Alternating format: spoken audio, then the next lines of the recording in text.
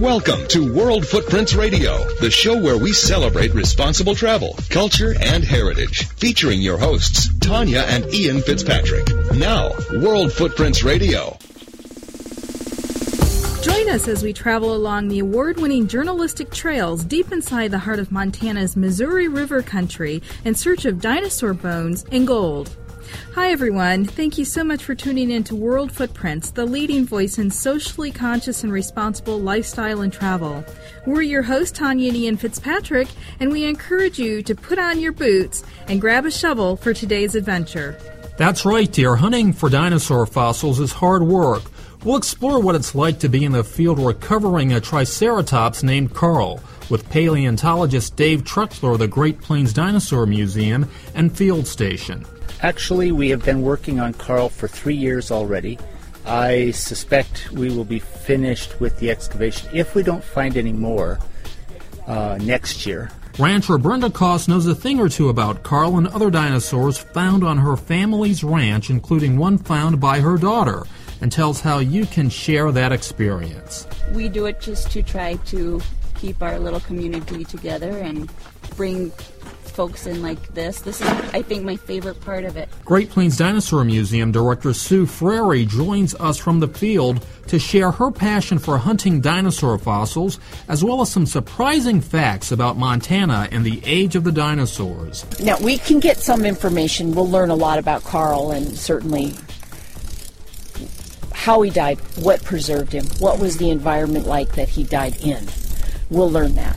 But these are like hitting a jackpot. Then it's off to Montana's Little Rocky Mountains to strike it rich in the quirky Gold Rush era town of Zortman with the town's colorful John Kalil. You come up here and kind of lose track of time, and you just fall into the prospecting, gold fever, people call it. This is World Footprints with Ian and Tanya Fitzpatrick. Visit us and connect with us at worldfootprints.com. Our search for Carl the Triceratops and other raptors took us to the Koss family ranch south of Malta, Montana.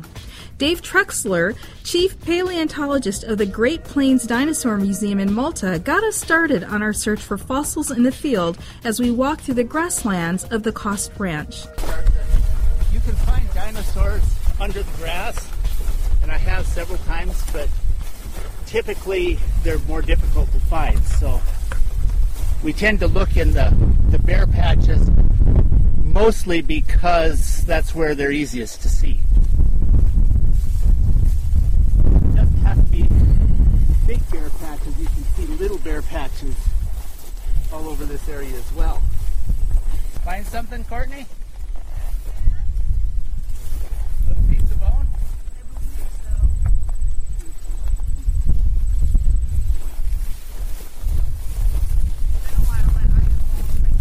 Whoa. Okay. If you have a question about whether something like this is dinosaur bone or not, you can come over and look at what it looks like. You can see on this piece, you've got this hard outside rim here. You got this spongy, porous stuff in there. It's got some nice organized structure to it. These pieces are a little more difficult to tell. The hard outside is just there, more spongy there. And this is a nice little fragment. It's just the organized structure, the lines basically that give this one away. Okay, bone structure is really nothing more than a bundle of really tiny tubules that are all glued together. Mm-hmm. Now, how many of you remember from your high school science days or grade school science days capillary action? Oh, yeah.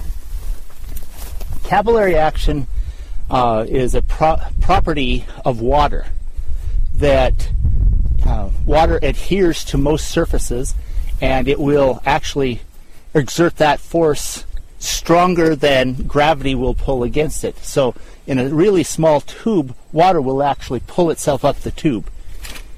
Now, since I said dinosaur bone is nothing more than a bundle of small tubules that are glued together, if that's preserved under the microscopic method that I described earlier, then those tubules should have this capillary action property. And that leads to something that paleontologists refer to as the lick test. If you put your tongue against a piece of dinosaur bone and hold it for about a count of 10, the bone will probably stick to your tongue. The exceptions are if those tubes are all filled in with minerals that have plugged them. Sometimes the porosity of sandstone will also mimic that tube action. So it's not 100%, but it's about 80%.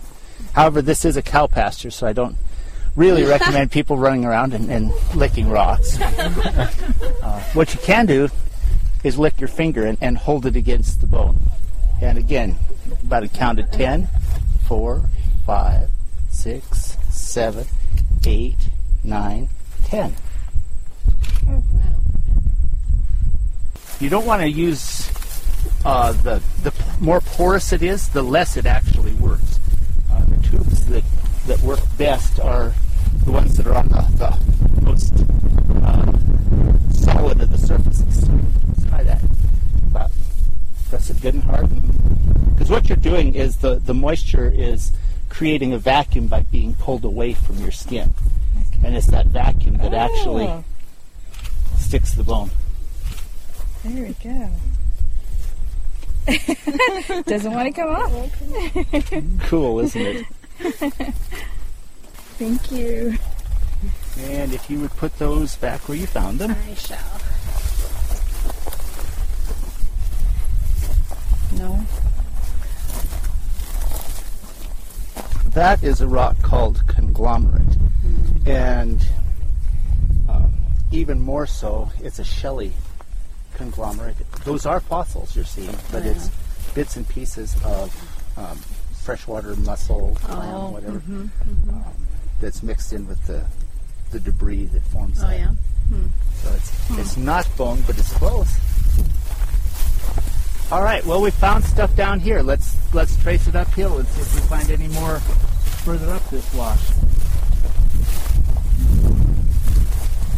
And of course, the graph makes that a little difficult, so you don't want to give up until you get to the next barer area.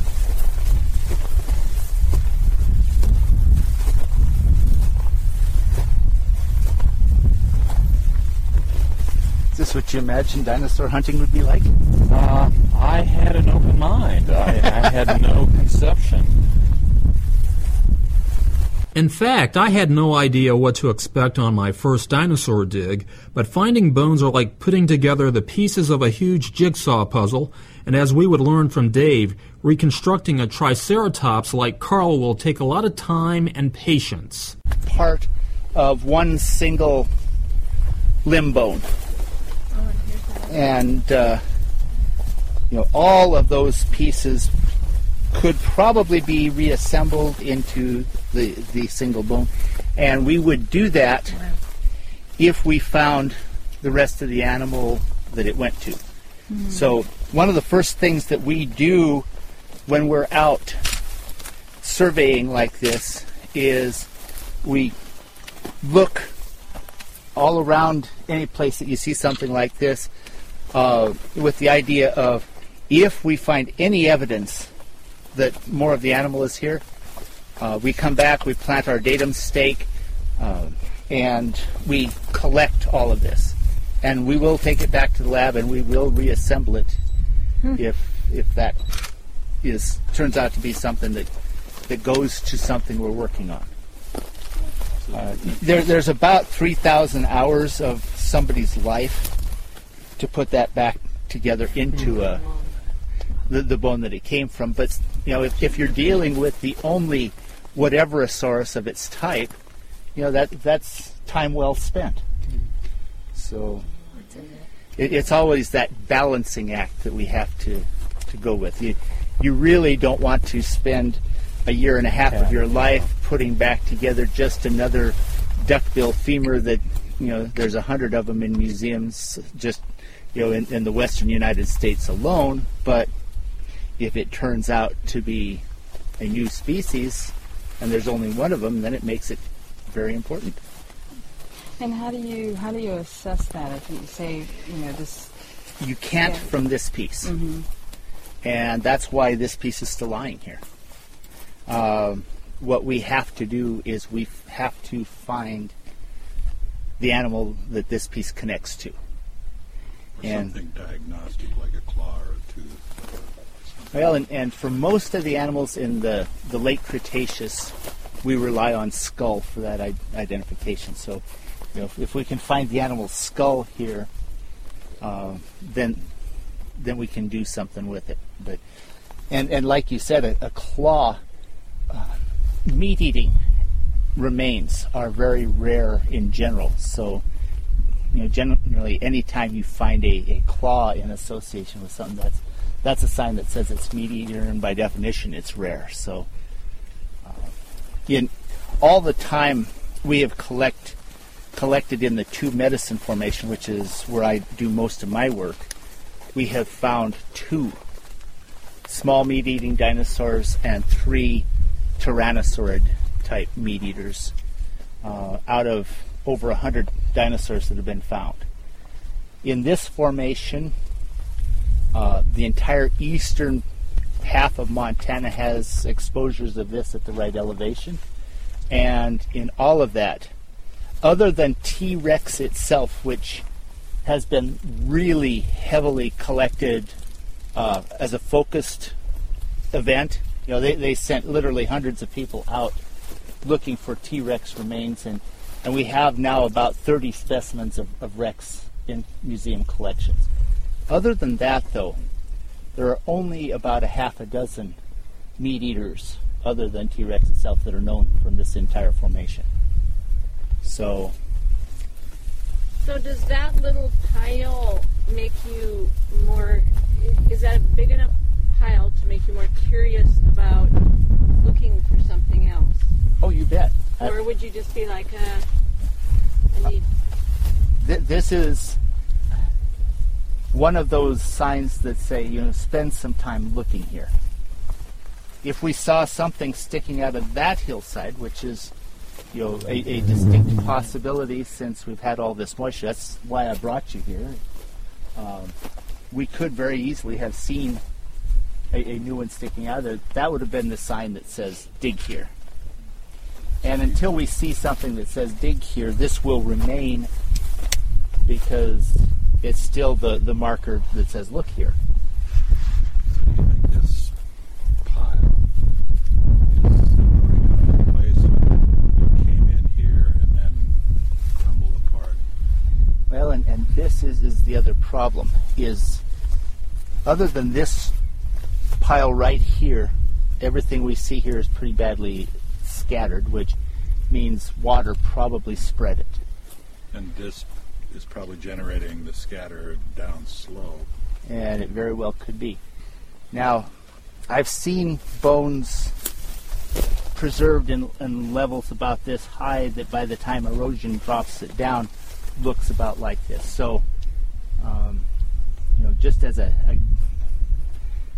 wild guess, this bone was probably preserved in sediment that was somewhere here, and it's been eroded down. But at that height, that bank right there would be the level that contained this dinosaur, or that bank right there. At worst, the dinosaur was lying right here, and this is the last piece that's left. And of course, there's no guarantee that this was a preserved dinosaur.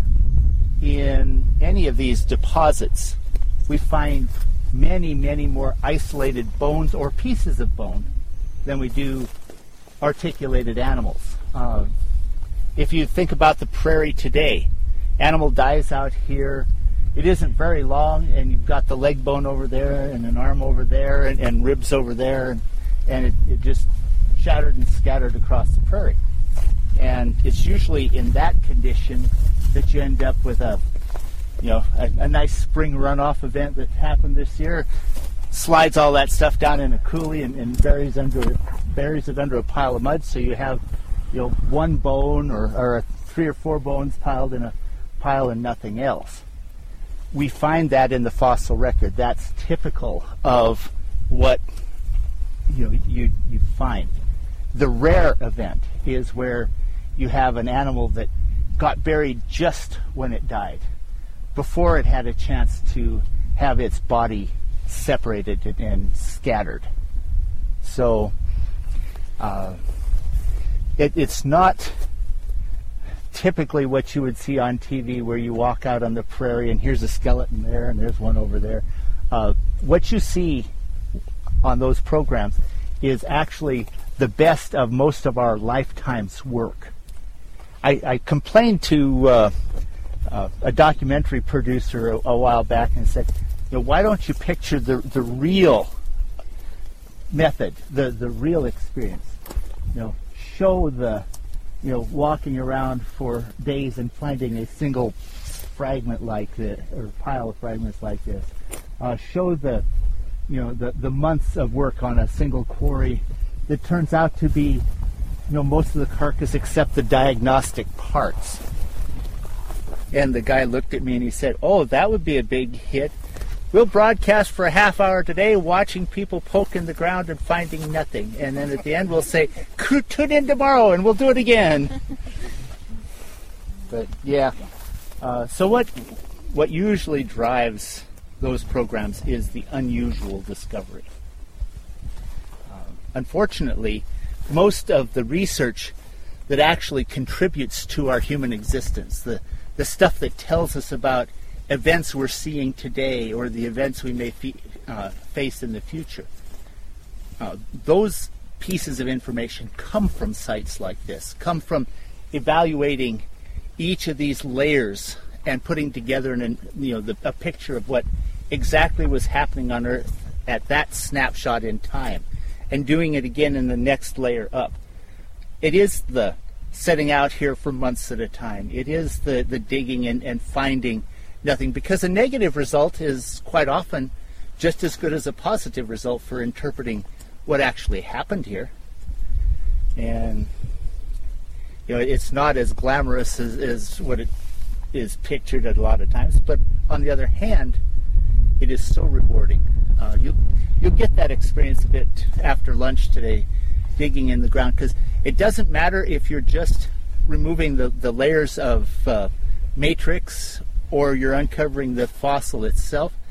The cool thing is that what you are seeing was deposited here back when the dinosaurs were here, and nobody except you has ever seen that before. And everything you find, by definition, is brand new. So that's one of the cool things about what we do. I'm not out here to start a debate over creation versus evolution or long versus short geologic time or anything. Everyone's entitled to an opinion. And science and religion, at that point, are both philosophies. The dates that I provide you from a scientific background are developed from the concept that present processes and events going on today are what produced everything we see here in the rock and fossil record. And if we use that starting point, I can give you a date. If we use the starting point that God came here 5,000 years ago and waved his hand and it was here, I can give you a date. What I can't do is use data from either one of those starting points to prove or disprove the correctness of the other one. There are two different ways of looking at the same observed data. And so I try not to cause anybody great heartache. From a scientific standpoint, this Hell Creek Formation started being laid down in this part of the country about 68 million years ago and continued up to the KT boundary, which was 64.7 million years ago. So somewhere between 68 and 64.7 represents this entire layer. Now, unlike marine formations where we can actually measure thickness and say, this is deposited uniformly over time, so, we're up, 10 meters, that equates to 1 million years, so we can't do that. But we can say that we're roughly halfway up. So this was probably deposited somewhere, 66 million years before present, give or take a day or two. Fieldwork is more than just digging for bones. It requires some precise surveying of fossil fields with the help of some very high-tech tools. Everything we collect out here is documented relative to a single point called the datum stake. And it's a permanent marker. We leave the stake here forever. And the idea is if a scientist 100 years from now wants to come back and examine what we did, he or she should be able to do so. And what we're shooting off of the datum stake is distance, direction, and elevation and depression from that point. The prism pole and prism we're using is exactly the same height as the distance from that stake to the center of this machine. So when we push the button and it does all the measurement, it's just like we're shooting the measurement off the top of that stake itself. And just to give our audience a visual, this is really survey equipment that we'll see on the streets or, Oh, yes. We use a standard Topcon total station. I've used some of the other makes, Nikon and Sokia as well. But yeah, it's standard survey equipment. So I think, to the average person, and certainly I include myself and Ian in that category, this work, this type of work, what you guys are doing is so much more detailed than just digging a hole and finding bones. I mean, there's so much more to this. There is, because what we want to learn is why each piece is where it is. That's what tells us a lot of what we need to know to put together that snapshot in time that is actually the ultimate goal for any site work we do. We want to be able to understand exactly what was going on. Was it a slow-moving stream deposit or a lake, or was it an ancient soil horizon? And little things like the direction in which bones are pointed, the angle at which they are lying in the ground, the relative position of one type of fossil in relation to another, all add to the information we need to create that reconstruction. And of course, we need each of those reconstructions in turn to create enough snapshots to give us a picture of an overall trend during any particular period. And so the work you're doing on Carl actually, and realistically could take a couple of years and not, 30 minutes as appears on some documentaries. Actually, we have been working on Carl for 3 years already. I suspect we will be finished with the excavation, if we don't find any more, next year. And then it'll take us somewhere between 5 and 10 years of fairly strenuous work in the lab to put everything back together. There was an animal that was just released as a new species reported in the Journal of Vertebrate Paleontology last week called Acrostavus gegslarsoni. That specimen was actually found in the 1990s. It's just taken this long to put everything back together and get it ready for publication. Most of the sites we work on have that sort of a lag time. There's just a lot of work between the time it's discovered and the time it's usable. Coming up, the joy of sharing with Brenda Cost. We do it just to try to keep our little community together and bring folks in like this. This is, I think, my favorite part of it. And Discovery with Sue Frary. Now, we can get some information. We'll learn a lot about Carl and certainly how he died, what preserved him, what was the environment like that he died in. We'll learn that. But these are like hitting a jackpot. as we continue in search of Carl, the Triceratops, and other raptors, as World Footprints continues from eastern Montana. I'm Courtney Moles. I am with Philco Economic Growth Council in Malta, Montana. I am a transplant from New Orleans, and Montana is a beautiful state. Listen to World Footprints Radio.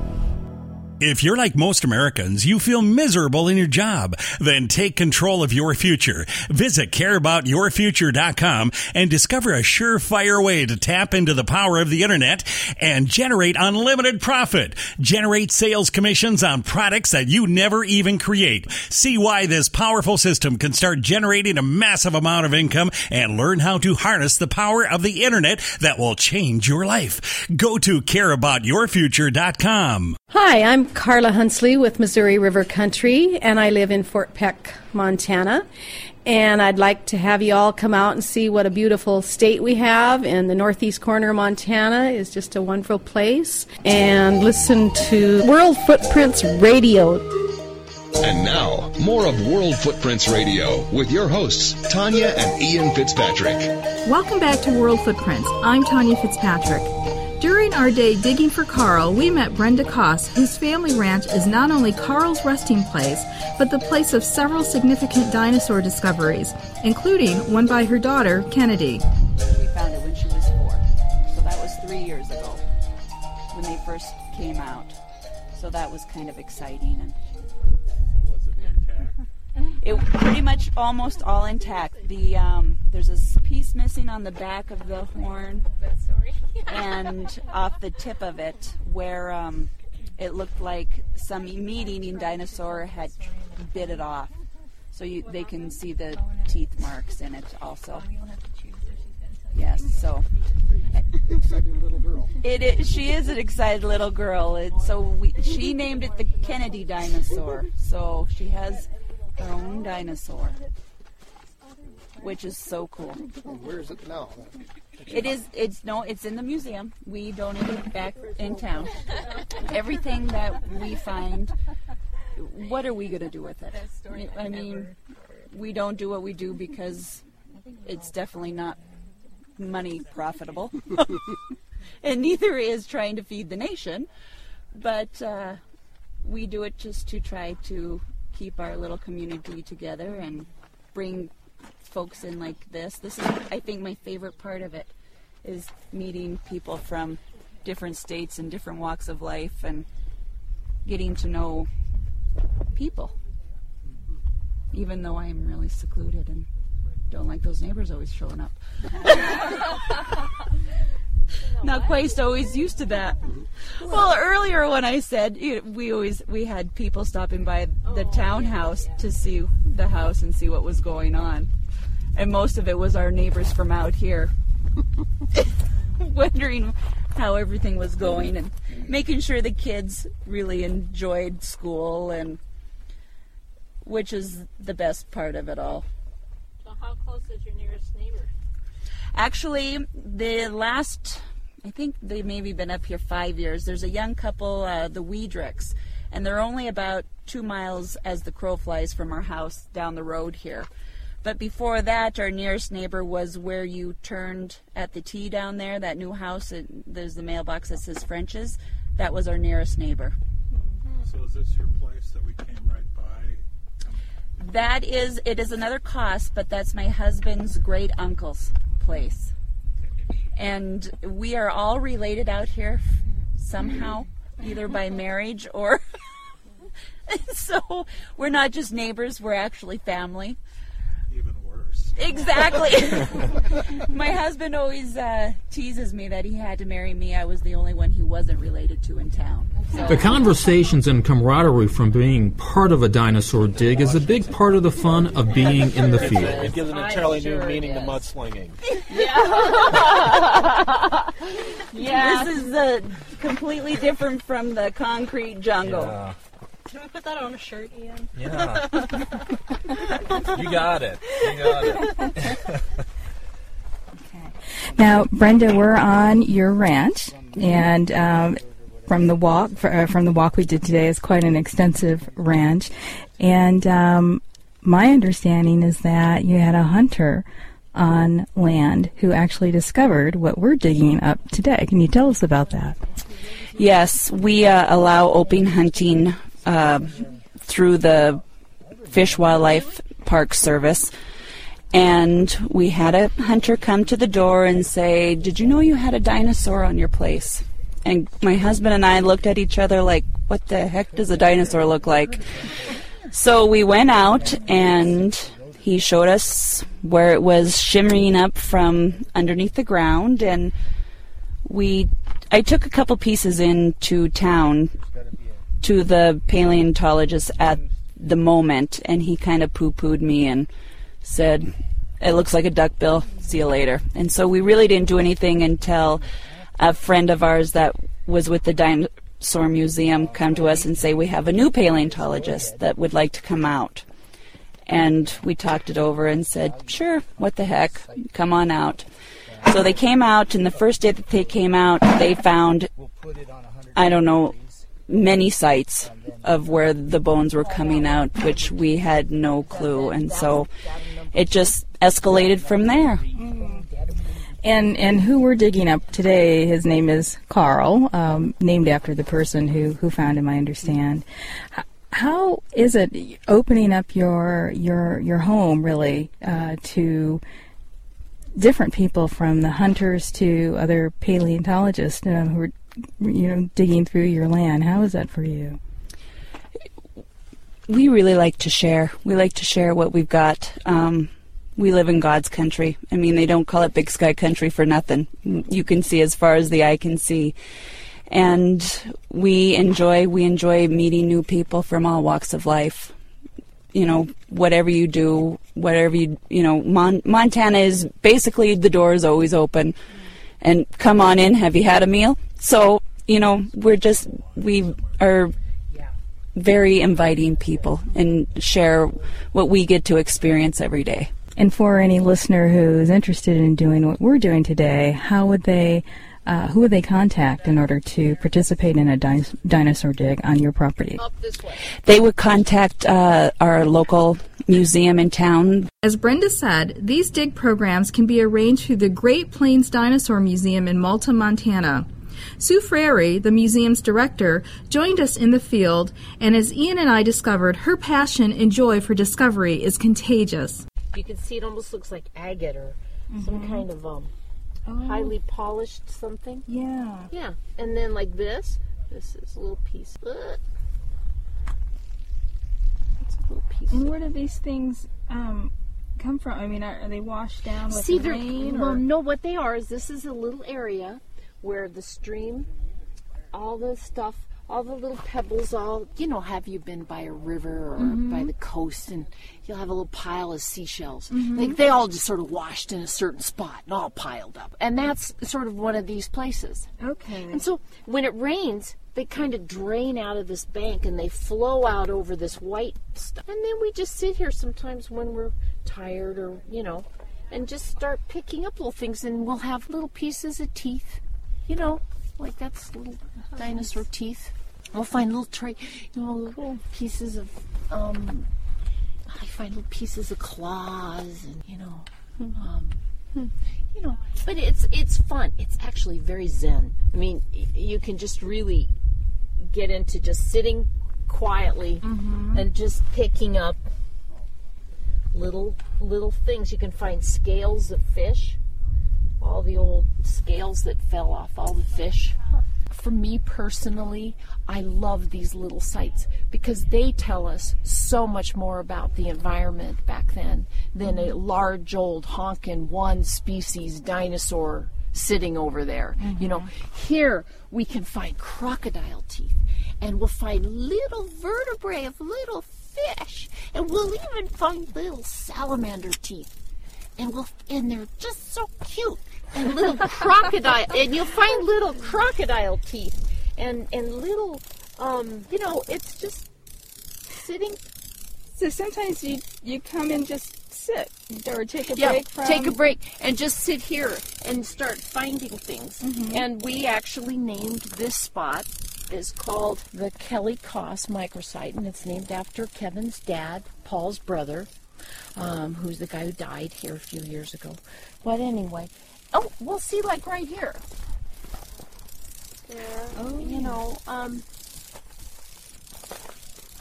oh, and actually that's just a sandstone pebble. But that most likely would have been a little piece of dinosaur bone. But what we can find in these types of sites is a multitude of animals, multitude of plants. Evidence of huge amount of information can come from just right in here. Now, we can get some information. We'll learn a lot about Carl and certainly how he died, what preserved him, what was the environment like that he died in. We'll learn that. But these are like hitting a jackpot. Now, what type of what was Carl's species? He was a Triceratops. Those ones with 3 horns, 2 big horns here, and a little nose horn, and a big frill that came on the back, and they almost looked like rhinos, 4-legged. They lived with T-Rex. T-Rex preyed upon them. They were trying to get away from T-Rex. And how have you been able to determine what species he is? Oh, you know, because that's a good question. On the top of the surface, what was first identified was his horns. They have a certain pattern of bone that is very recognizable.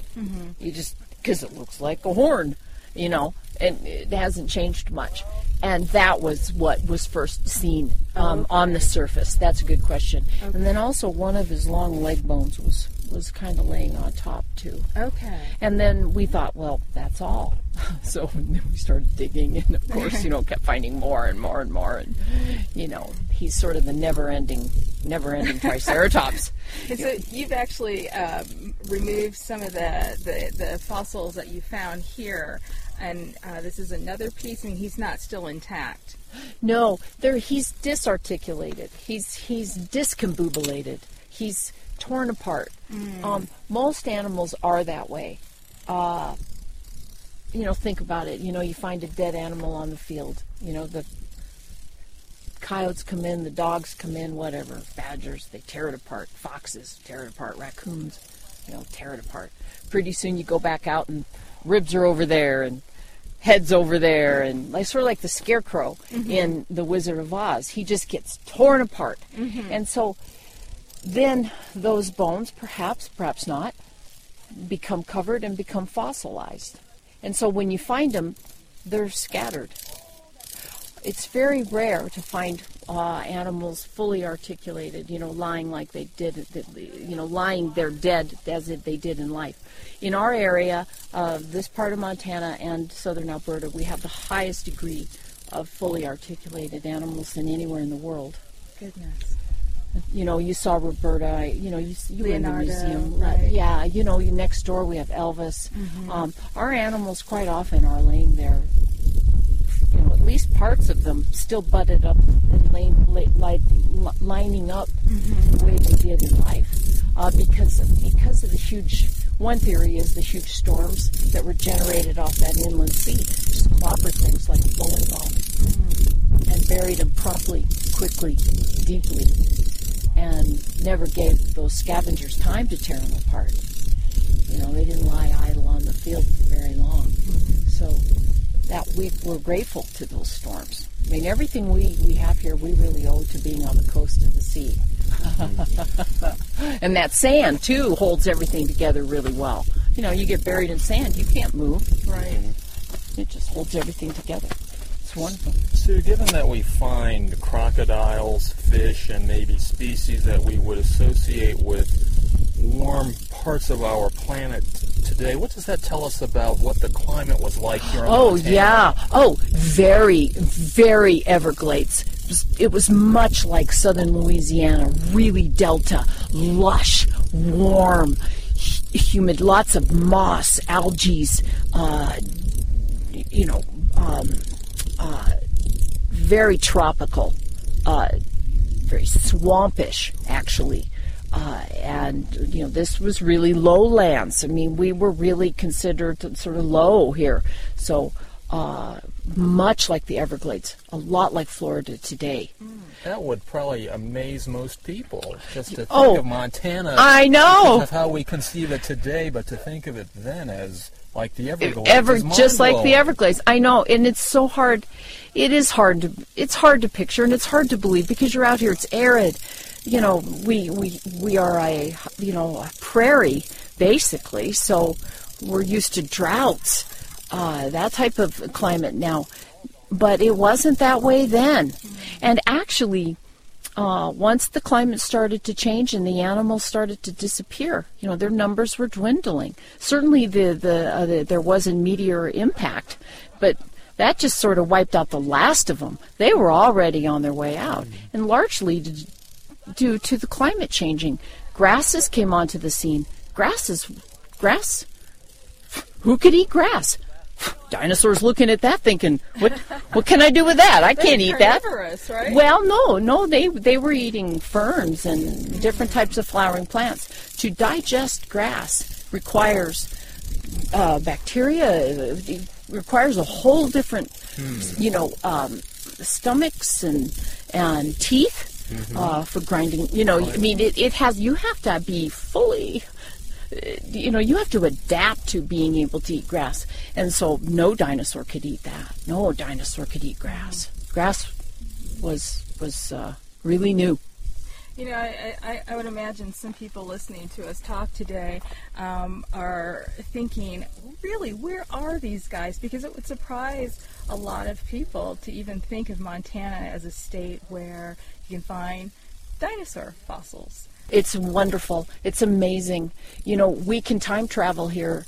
We are so lucky that the layers that show up on the surface of our area here really quite literally are the same layers that the dinosaurs were walking on. So when you're walking on around here, you are really walking on the same beach that dinosaur walked on, right here. You are. Now, it may look a little different. The plants certainly are different and everything like that, but we're walking on a prehistoric beach.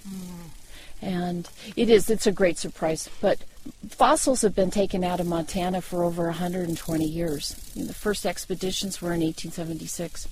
Give her business card. Yeah. We're really lucky to, we hang on to every single one of them we can. And, this is definitely a completely different environment than you saw up at the Hammonds last summer when you were in the Judith. Can you tell it looks different? Yes. A little more lunar. Yeah. Doesn't it? It's a little bit more lunar landscape kind of a thing. It's not that, it's a little harsher. The Judith is gray and sandy and everything's buried in sand, and these things are, are in some pretty tough rock. Some of them, a lot of them. But it's just definitely beautiful. Talk a little bit about the Great Plains Museum and what you guys are doing there. Sure. The Great Plains Dinosaur Museum has been in operation for 3 years. 5 years before that, we had the Dinosaur Field Station, which was basically a prep lab, which is where we were bringing the critters and the fossils and working on them there. And we did have it open to the public, but we didn't have any room in there to display anything. You just basically toured our laboratory. So then the state got it together a little bit to grant us the beginnings of a museum. This is the first phase that's that you see up there now. But basically, the mission of the museum is to keep the fossils into Montana and to provide a resource then, an economic resource to the community, educational opportunities to the locals and to the public at large. So we allow any kid, any scientist to study our fossils, to publish on them. A high school student could be working there studying something right next door, sitting next to a PhD from wherever. It's an open door. It's facility. It's autonomous. It works with all museums and all scientists.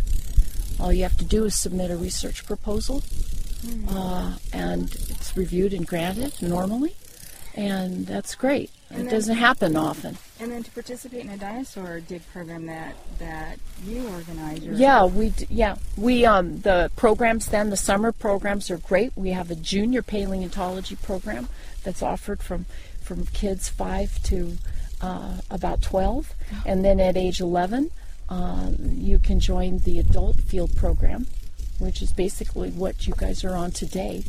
And those are also arranged then through the Great Plains Dinosaur Museum. Those programs are overseen by Dave Trexler, and the children's programs are fantastic. It's a miniature expedition. They go out into the field. It's a smaller version of all of this. They have to have a backpack. They have to know everything. They learn to use a compass. They know what to do then when they spot bone. They know how to handle things. They recognize if a bone is alone or is it articulated with another bone. Is it butting up against something else? They learn everything, and they have a 3-hour mini expedition. They have to cross a little stream. It is. So they have to do all that. And then we have an in-house program too, which teaches them everything from preparation to research and to display. And they take it all the way through. How would you display this? Now, Sue, so many of the discoveries that you make here in the field make their way into natural science museums and exhibitions all over. Are people connecting where those finds are being made here in Montana and wanting to come? Well, gosh, I hope so. I really do. More and more people do want to see the bones in the context of the land that they come from. It's wonderful when you can go to a big city and look in there and you see a fossil and you can read down and say, oh, it's from Montana. However, if you can come to Montana and you can see these badlands and get into these incredible places, and you have a whole other understanding, a deeper sense of how the animals lived, how they died, and then the land today and what's happening with it. I think it'll make you also appreciate what people go through to really find them, get them out of the ground. And clean them, like we were talking, how much time is involved with that, and then the research. So it's a huge endeavor. We don't dig up everything we find. We're pretty picky. You want to make sure it's worth it. In this case, Carl is definitely worth it.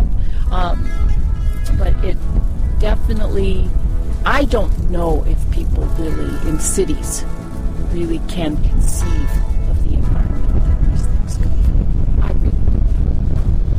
We hope that just being with us today has encouraged the needs of Eastern Montana. Thank you so much for being with us. Oh, great. Hey, my pleasure. Thanks. Oh, now what that is. Now that we've finished digging on the Koss Ranch here in Eastern Montana, we'll go westward to Zortman, Montana, where we'll go panning for gold. You come up here and kind of lose track of time, and you just fall into the prospecting, gold fever, people call it. Next on World Footprints Radio from Eastern Montana. Hi, I'm Carl Mann, Fort Peck, Montana. I'd like to invite you here. It's a beautiful place, hunting, fishing, summer playhouse theater. I'd like you to listen to World Footprints. Did you know that World Footprints has something for everyone? From great radio shows with celebrity guests and the latest travel news and information to dynamic travel deals and more. Make WorldFootprints.com your first stop. Also, don't forget to visit the travel marketplace for sales on travel essentials and services. Attention shutterbugs, if you have some great travel photographs in your collection, enter them today in the World Footprints Travel Photo Contest for a chance to win great prizes. It's free and easy. All you have to do is like us on Facebook. There are 2 ways to access the contest: through our World Footprints Media Facebook page, or you can link to the contest from our website at worldfootprints.com. Voting for the best travel picture will commence after the contest entry date has closed, and winners will be announced soon thereafter. So hurry, because the chance to enter closes soon. Hi, I'm Tia from Montana, and I love World Footprints Radio. You're listening to World Footprints Radio, awarded as the best travel audio podcast by the North American Travel Journalists Association. Here's Tanya and Ian Fitzpatrick. Welcome back to World Footprints Radio. I'm Ian Fitzpatrick.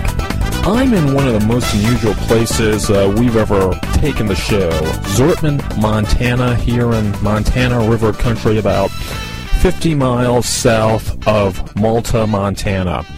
Now, there are places that are just plain weird.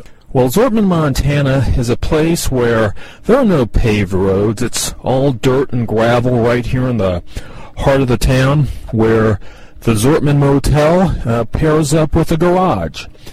And the Miners Club Cafe, a place where we've enjoyed a few meals here for dinner and for breakfast, is a pretty raucous town bar that attracts visitors and locals all over. And let me tell you, they know how to have a good time here in Zortman. Zortman is one of the places where, if you really want to get a feel for what the Wild West was like, you come to Zortman, Montana. This was a place that people came to make their fortune way back when, looking for gold. And that's one of the things that brings us to Zortman today.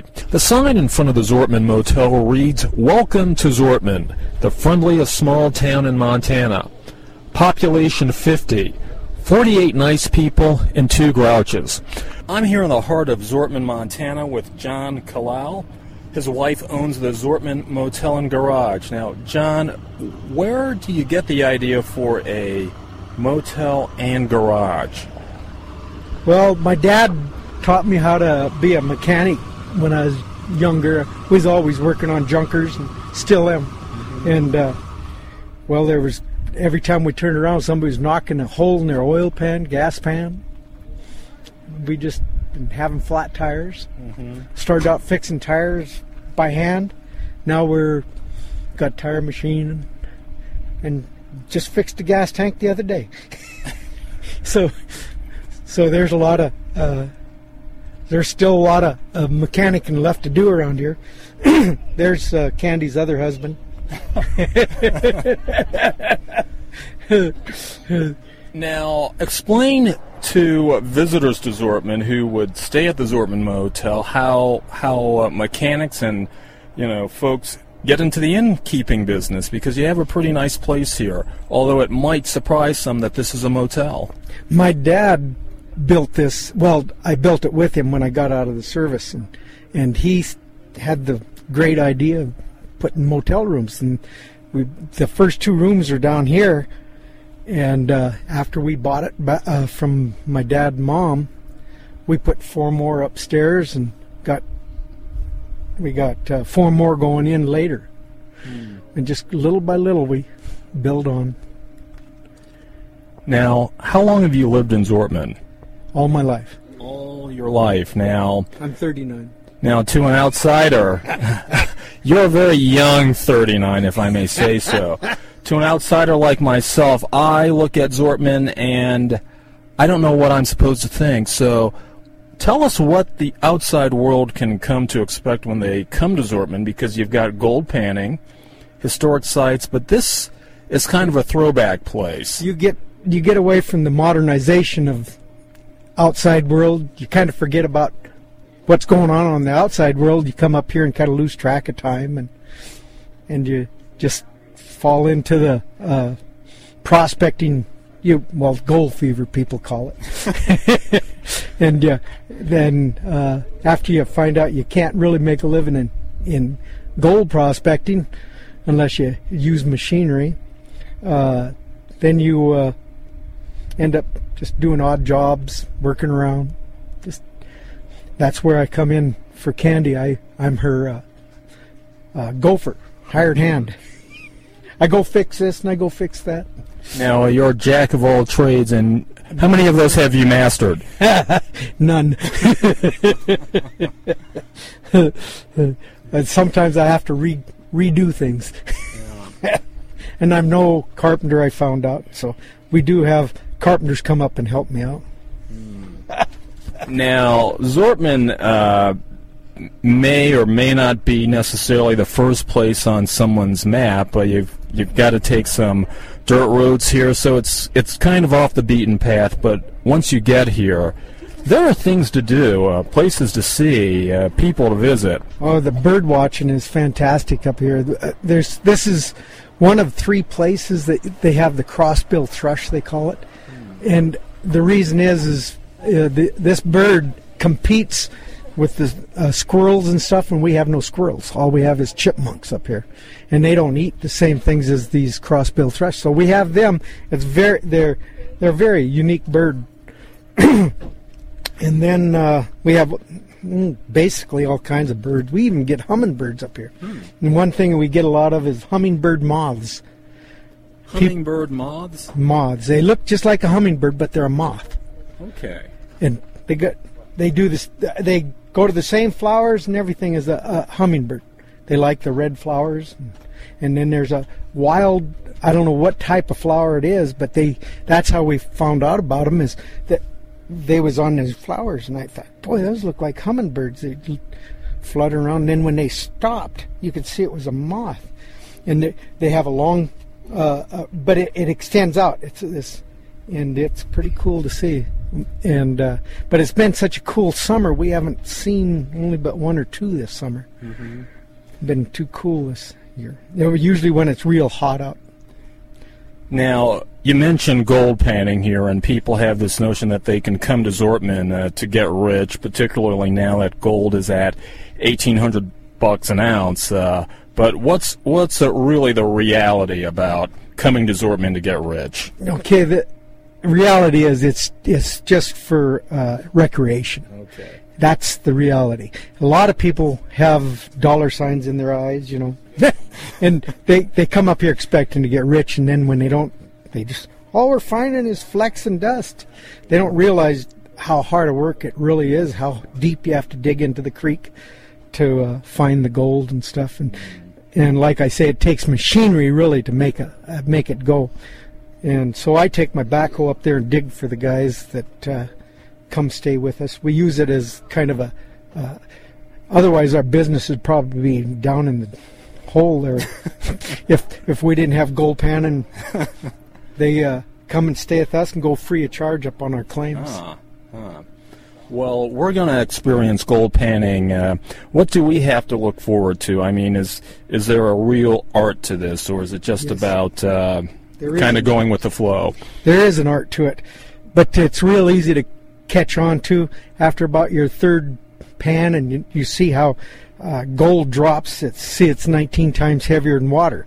So lead, if you've handled lead, it's 7 to 11 times heavier than water. So gold is almost twice as heavy as lead, or it is in some cases twice as heavy. And you get your semi-precious stones like garnets and topazes and stuff like that up here, and they're like 6 to 7 times heavier than water, and they drop. And then you've got your sinner's gold, fool's gold, iron pyrite. Okay, that's about your next heaviest metal material in there, and that drops in there. But you got your black and white sands, what you got to look for.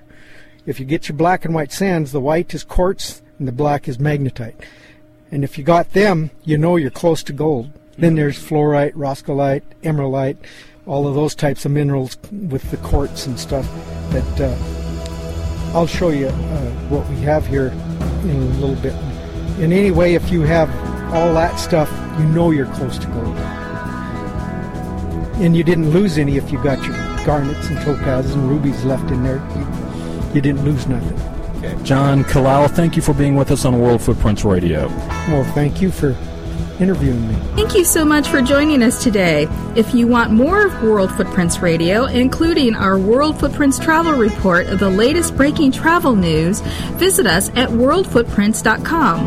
While there, make sure you subscribe to our newsletter or follow us on Facebook and Twitter and receive updates about our travel news, contests, and we have one going on right now, and of course, prize giveaways. We're Tanya and Ian Fitzpatrick, and we'll see you on the air again next week. And until then, we wish you blue skies and purposeful travel that leaves positive footprints one step at a time. Hi guys, my name is Sandy Best, the Sandy Best from Lake Louise. Where's Lake Louise? It's in Alberta. Alberta's in Canada, Banff National Park. natural beauty. The only place you should go with is World Footprints Radio, because they spend their time looking at those special places that are not tourist traps, there are not thousands of people. For the best on the planet, go with World Footprints Radio. World Footprints Radio is a presentation of Travel and On Media Productions, LLC. All rights reserved.